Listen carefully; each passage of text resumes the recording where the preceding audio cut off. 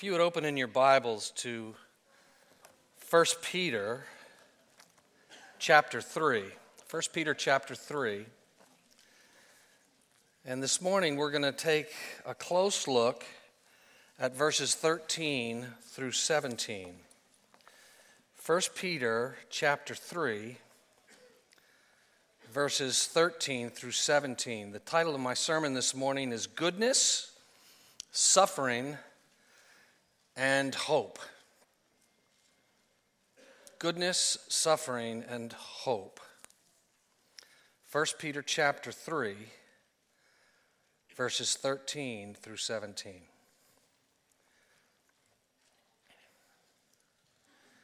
Now, who is there to harm you if you are zealous for what is good? But even if you should suffer for righteousness' sake, you will be blessed.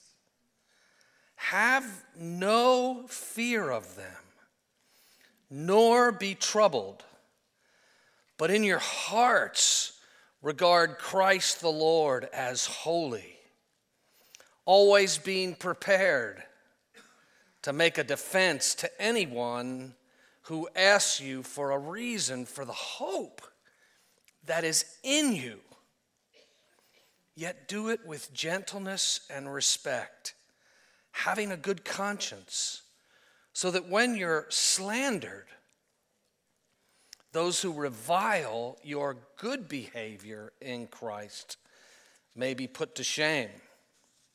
For it is better to suffer for doing good than if it should be God's will,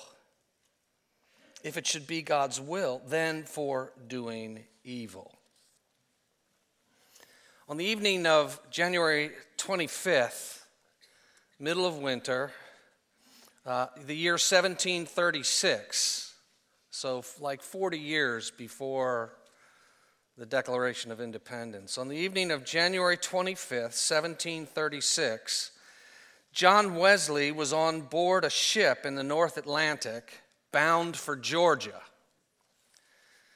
A group of mission-minded, German-speaking believers were also on that ship. Though Wesley was an ordained Anglican clergyman, he was not yet, according to his own testimony, born again. Intrigued by these Christians, he began teaching himself German to be able to converse more freely with them. Well, on this evening, the third in a series of violent storms descended upon them with such fury that the sea broke completely over the deck, covering the ship from stem to stern and splitting the mainsail. Their lives were in jeopardy. People screamed, people cried out and trembled, and Wesley himself confessed his fear in his diary. But he noticed that through the panic, those German believers maintained their calm and continued singing hymns and praying together. Though I'm sure those Moravian brethren were also afraid to some degree, there was something about the beauty of their fellowship and the unshakableness of their faith that set them apart from everyone else in that storm, in a way that captured John Wesley's attention and led to his salvation. Wesley returned to England, spent time with the Moravian brethren there, and as a result of their influence, he experienced the new birth in 1738. Because he witnessed the calm of believers in a storm. Now, Peter's original readers were not caught in the midst of a fearful storm at sea. They were in the midst of a fearful storm of slander, abuse, and reviling, and it was getting worse. And the Holy Spirit here, through Peter, called them to not be afraid or troubled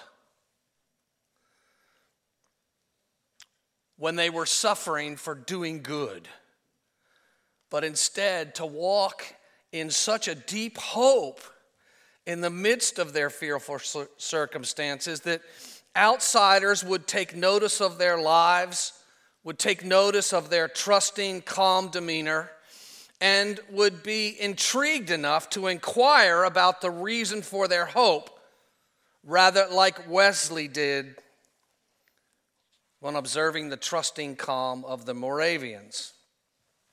Now, I'd like to break down that summary statement. I've just summarized what Peter was attempting to communicate to his readers. I'd like to break that summary statement down under three headings: Christian goodness, Christian suffering, and Christian hope.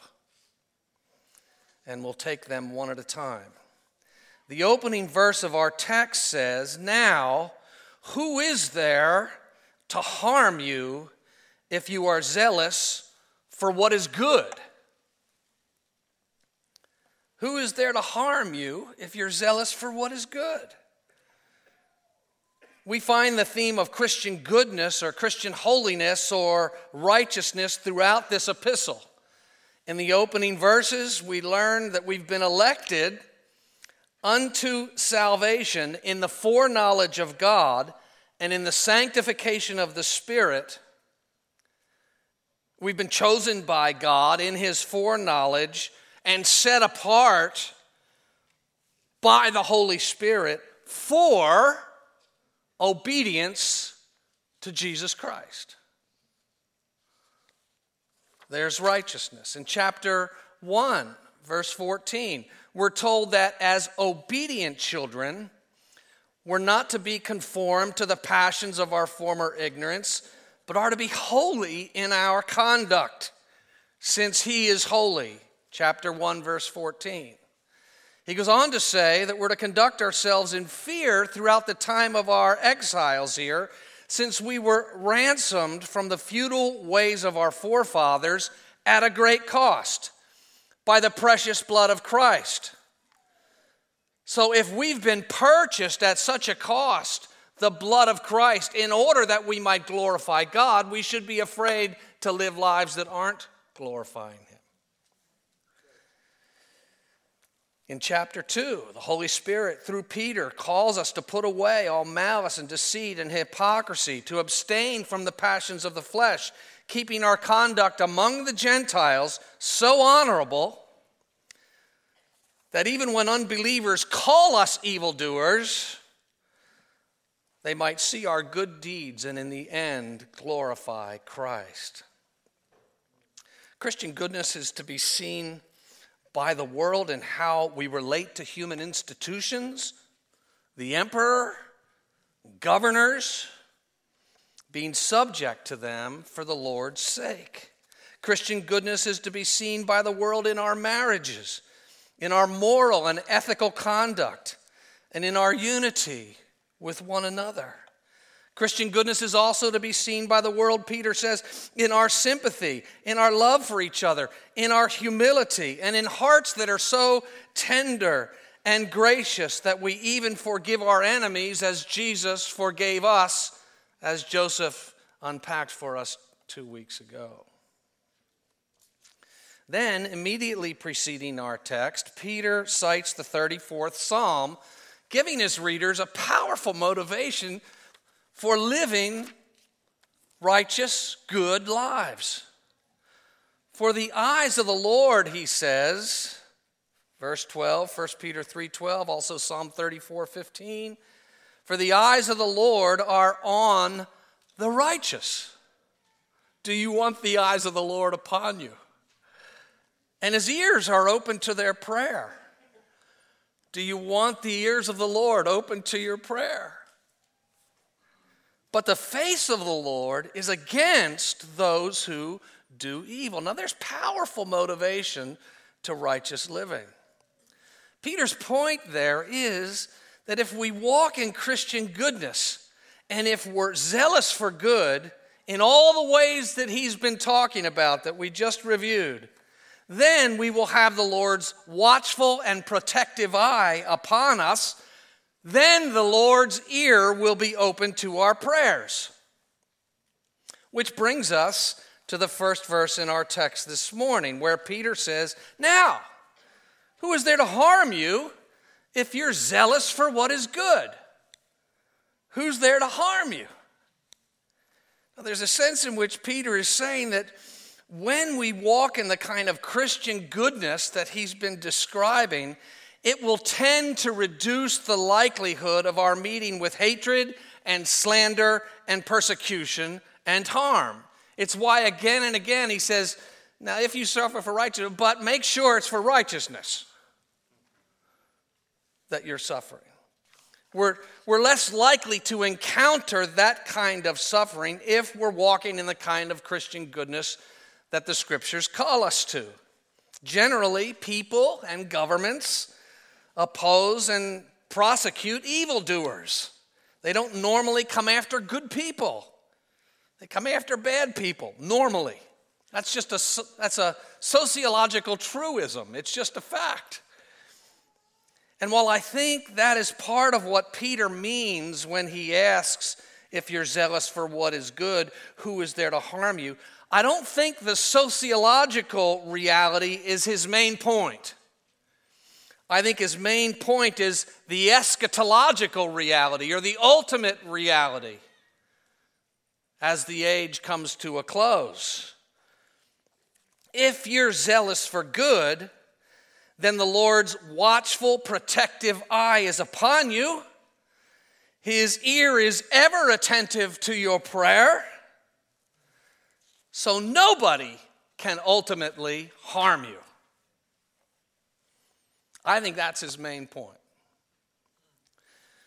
Peter's main point is the same point that Jesus was getting at when he said to Peter himself and the other disciples, and these are sober words. It's the parallel passage from what was read in our scripture reading this morning, Luke 21. You will be hated. Some of you they will put to death. But I tell you, not a hair of your head will perish. Somehow, may we believe this. Somehow, even in death, the believer is not harmed. Which not only gives us comfort, it gives us courage. This is the same eschatological reality that Paul was driving at in Romans 8, when he asked rhetorically, if God is for us, who can be against us? And the answer to that rhetorical question is nobody. Nobody.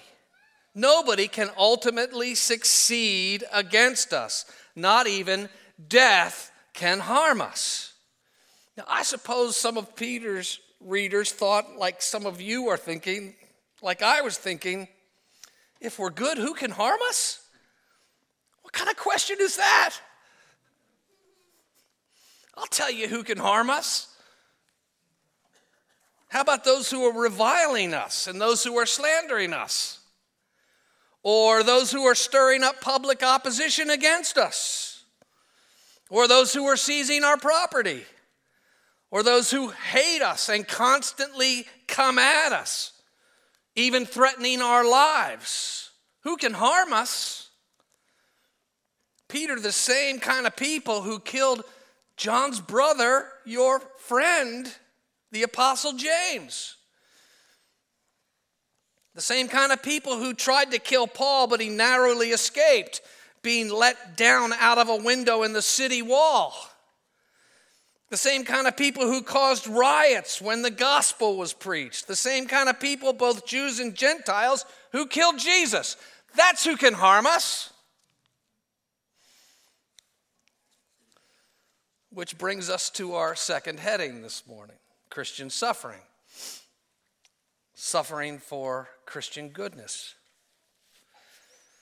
Now, Peter was not deluded or detached from reality when he says, "Who can harm you?" with a view that nobody can.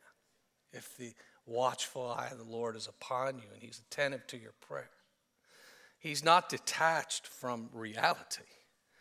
The apostles were keenly aware of the realities of tribulation, of distress, of persecution, of danger, and even of sword. In a few short years, both Peter and Paul will be martyred for being Christians, and widespread persecution would follow. And let me just say something here parenthetically, that we have scarcely been persecuted in this country. I mean, we really don't even know what it's about. And we pray that continues. But Christians have been reviled and slandered in the here and now. And my concern is that our response to what little abuse we've experienced can betray an ignorance of what the Holy Spirit calls us to here. It's like what the Lord said to the prophet, if you can't run with the footmen, what are you going to do when the horses come? Peter is not naive. He is keenly aware of the reality that there are many who hate the Christian definition of what it means to be good. He knows that many people feel threatened and indicted or accused simply by the lives and the testimony of righteous living Christians. He knows that those kind of people will sometimes heap abuse upon Christians. He talks about it. We'll hear more about that in a couple of sermons. Those who heap abuse because you don't participate with them in their partying.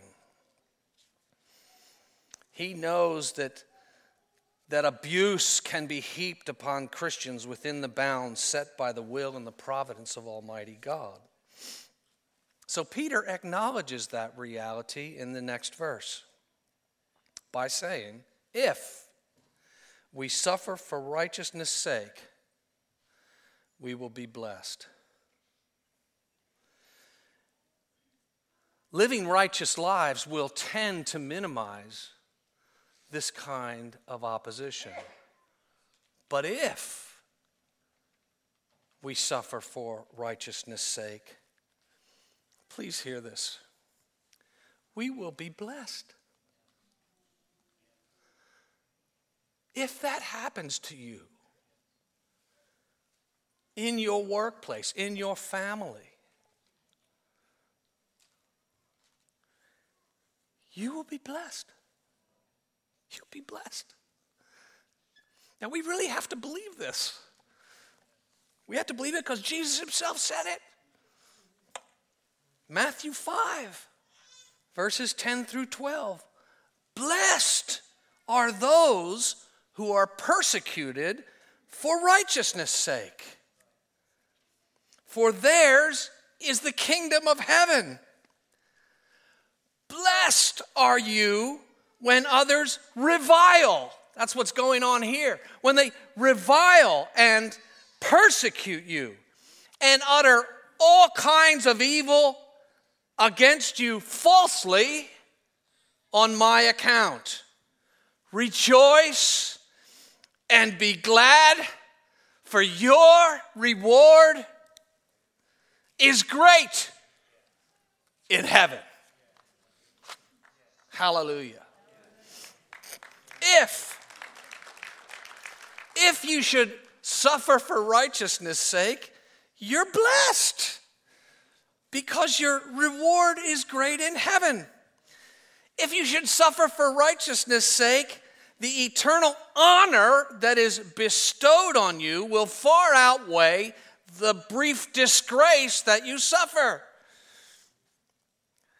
If you should suffer for righteousness' sake, the unending delights of that reward, whatever form it takes, the unending delights of the reward that you're now entitled to will far outweigh the short-lived distress of their abuse.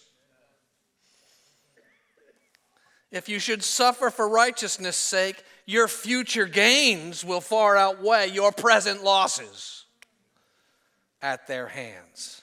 In fact, Jesus says that the future blessing for suffering persecution in the present is so great that it's cause for present rejoicing. Your future blessing is so great, it's cause for present rejoicing. Rejoice and be glad, he said, for great is your reward in heaven. Now next, the Holy Spirit, through Peter in this text, calls us to not fear those who abuse us. Have no fear of them, nor be troubled, but in your hearts regard Christ the Lord as holy. Now here Peter is quoting Isaiah 8, where the Lord called Isaiah and the righteous remnant of that day to not be afraid like everybody else in Judah was afraid of the threats that were made against them by the northern kingdom in their alliance with Assyria. They were threatening to wipe them off the map. And the Lord said to Isaiah and the little band of the remnant of faithful ones, do not fear what they fear, or be in dread. So Peter is actually quoting that, so that Peter says, have no fear of them, nor be troubled. In our translation, the text in Isaiah says, do not fear what they fear, or be in dread. But the Lord of hosts, Isaiah says, or the Lord says to Isaiah, but the Lord of hosts, him you shall regard as holy. And the way Peter puts it is, but in your hearts regard Christ the Lord as holy. If there was ever any doubt whether or not the Lord of hosts is Jesus Christ, there you have it. He is God. Do not fear what they fear, nor be in dread. But the Lord of hosts, him you shall regard as holy. And Isaiah goes on to say, let him be your fear and him be your dread. Don't be afraid of those who are threatening you. Let him be your fear. Now let's think about that for a minute. I think John Piper makes it very clear here. He says, in connection with fearing God in this text, he says, he is not saying to be constantly gripped with the emotion of fear towards God, but rather always regard the displeasure of God as more fearful than the displeasure of man. What God wants here from Isaiah is for the prospect of offending God to be a much more dreadful thing to him than the prospect of being persecuted by men. So that when abuse is coming to believers, we don't want to be afraid of our abusers. We want to be afraid of displeasing God. Because it's in those very moments that we have a glorious opportunity to testify to the reality of our hope. Don't be afraid of them. Fear the Lord. What the Holy Spirit calls us to here is not to be afraid of those who malign us, but instead to sanctify Christ the Lord in our hearts and resolve to honor him and obey him and do his will, come what may. That's the test that persecution brings to the church. Will we remain faithful to honor Christ. We'll talk about this more when we get to the end of chapter 4. So we've looked at Christian goodness. We've looked at Christian suffering for goodness. And now we look at Christian hope. Christian hope. Peter says, don't be afraid of them. Sanctify Christ as Lord in your heart. Resolve that you're going to obey and honor him and worship him alone. And always be prepared, always being prepared to make a defense to anyone who asks you for a reason for the hope that is in you. Now, hope has also been a recurrent theme in this epistle. The opening verses of 1 Peter, I still remember Jared's sermon on it, speaks of our having been born again to a living hope. We've been born again to a living hope. Some churches I know are called Living Hope. I think the church that Jared grew up in is called Living Hope.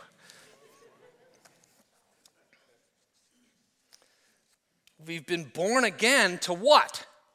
To a living hope. 1 Peter 1:3. He goes on to describe it as the hope of a salvation which is imperishable and unfading and kept in heaven for us. Our hopes, Peter says, he goes on to explain in one of my favorite verses in the Bible, our hopes, he explains, are fundamentally eschatological. That is, they have to do with the consummation of all things. Set your hope, Peter says in 1 Peter 1:13, set your hope fully on the grace that will be brought to you. When? At the revelation of Jesus Christ. So we are to locate our hopes fully on that day. Fully. And that hope will not disappoint. That hope will sustain us to the very end and keep our hearts buoyed up at the prospect of what God has promised us. This is critical.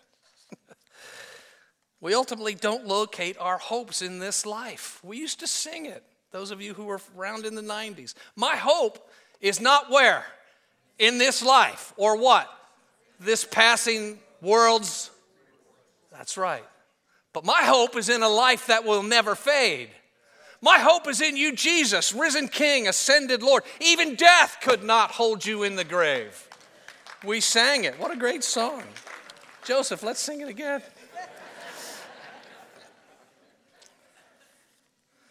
We don't locate our hopes in a politician. We don't locate our hopes in a spouse. We don't locate our hopes in covenant fellowship. We don't locate our hopes in Sovereign Grace churches or a pastor or in a pastoral team or in our parents or in our children or in our grandchildren. We don't ultimately locate our hope in doctors or in medicine or in anything in this life.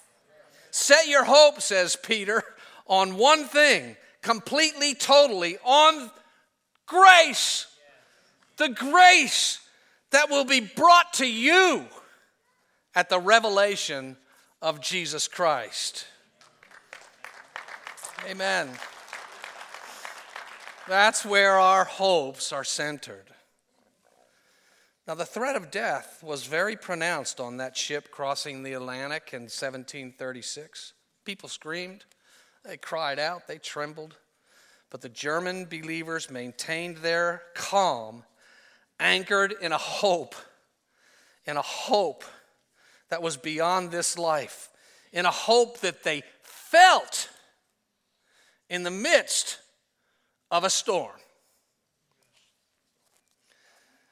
And Wesley inquired about that hope and was saved.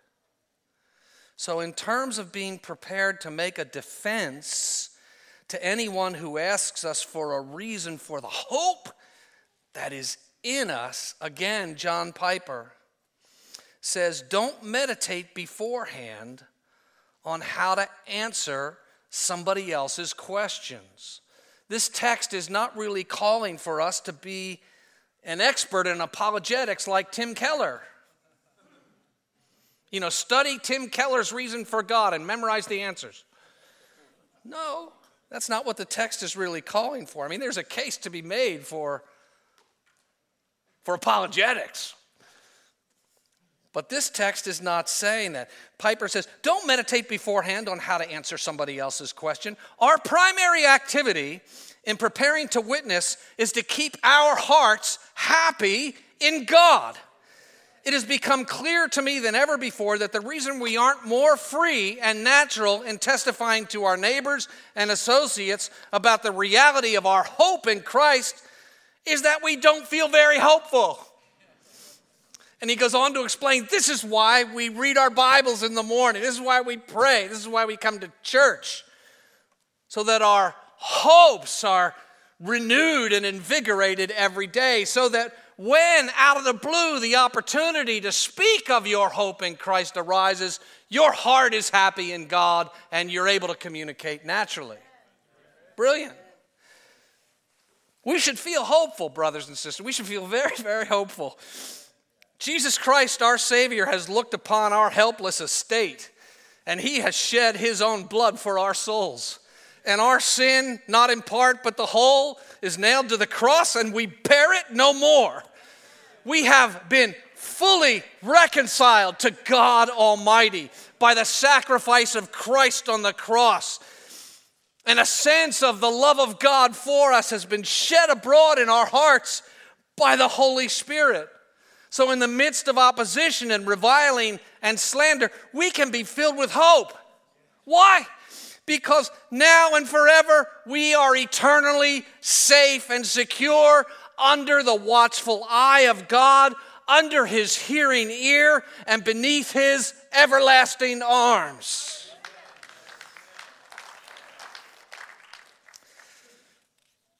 Now Peter goes on. He says, now listen, when you defend your hope in Christ, make sure you do it with gentleness and respect. Again, Peter is always concerned about Christian goodness. You're being persecuted for doing good. Don't ruin that by coming back at them in the way that they came at you.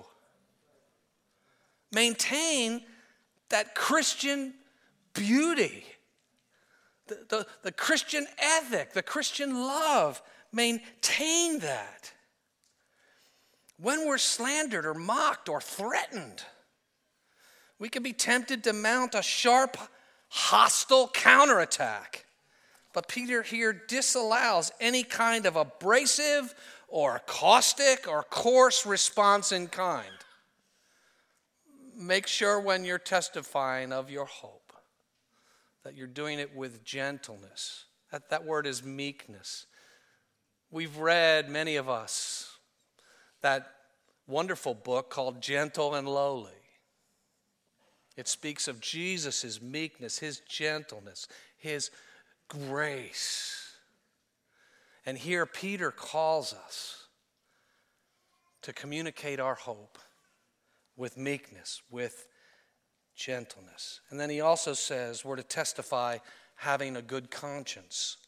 Having a good conscience. It's this. It's almost impossible for us to effectively shine the spotlight on our glorious hope in Christ when conscience is shining the spotlight on our sin and our lives. And there are unresolved areas of disobedience and rebellion against God in our own hearts that have gone undealt with.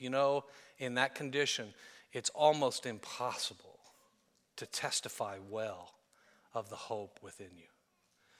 So Peter is concerned that, hey, maintain a clear conscience. Keep a good conscience. Keep short accounts with the Lord.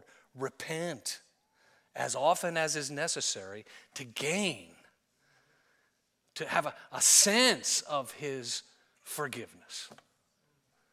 And go into that with a clear conscience. And then, of course, well, let me elaborate on that point. Undealt with sin makes us unready for witness.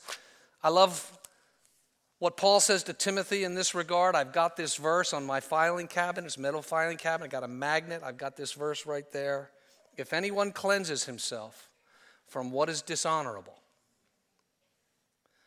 he will be a vessel for honorable use, set apart as holy, useful to the master of the house, ready for every good work. If you have a clear conscience, you're ready. You're ready to be used by the Lord.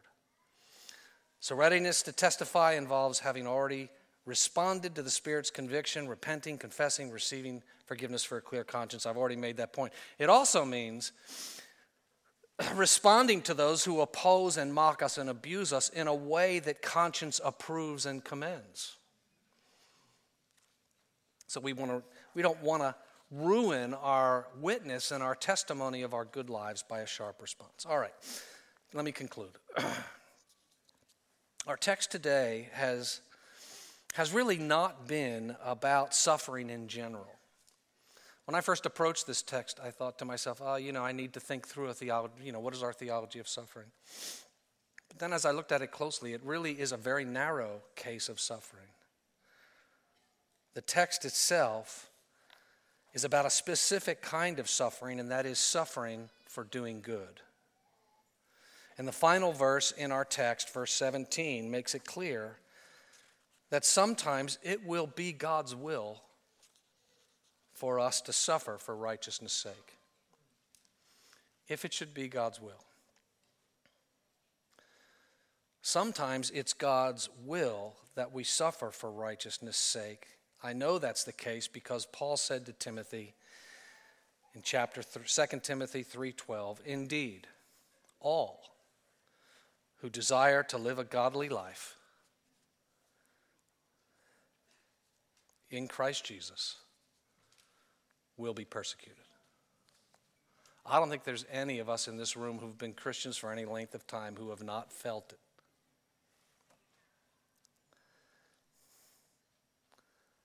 And in the providence of God,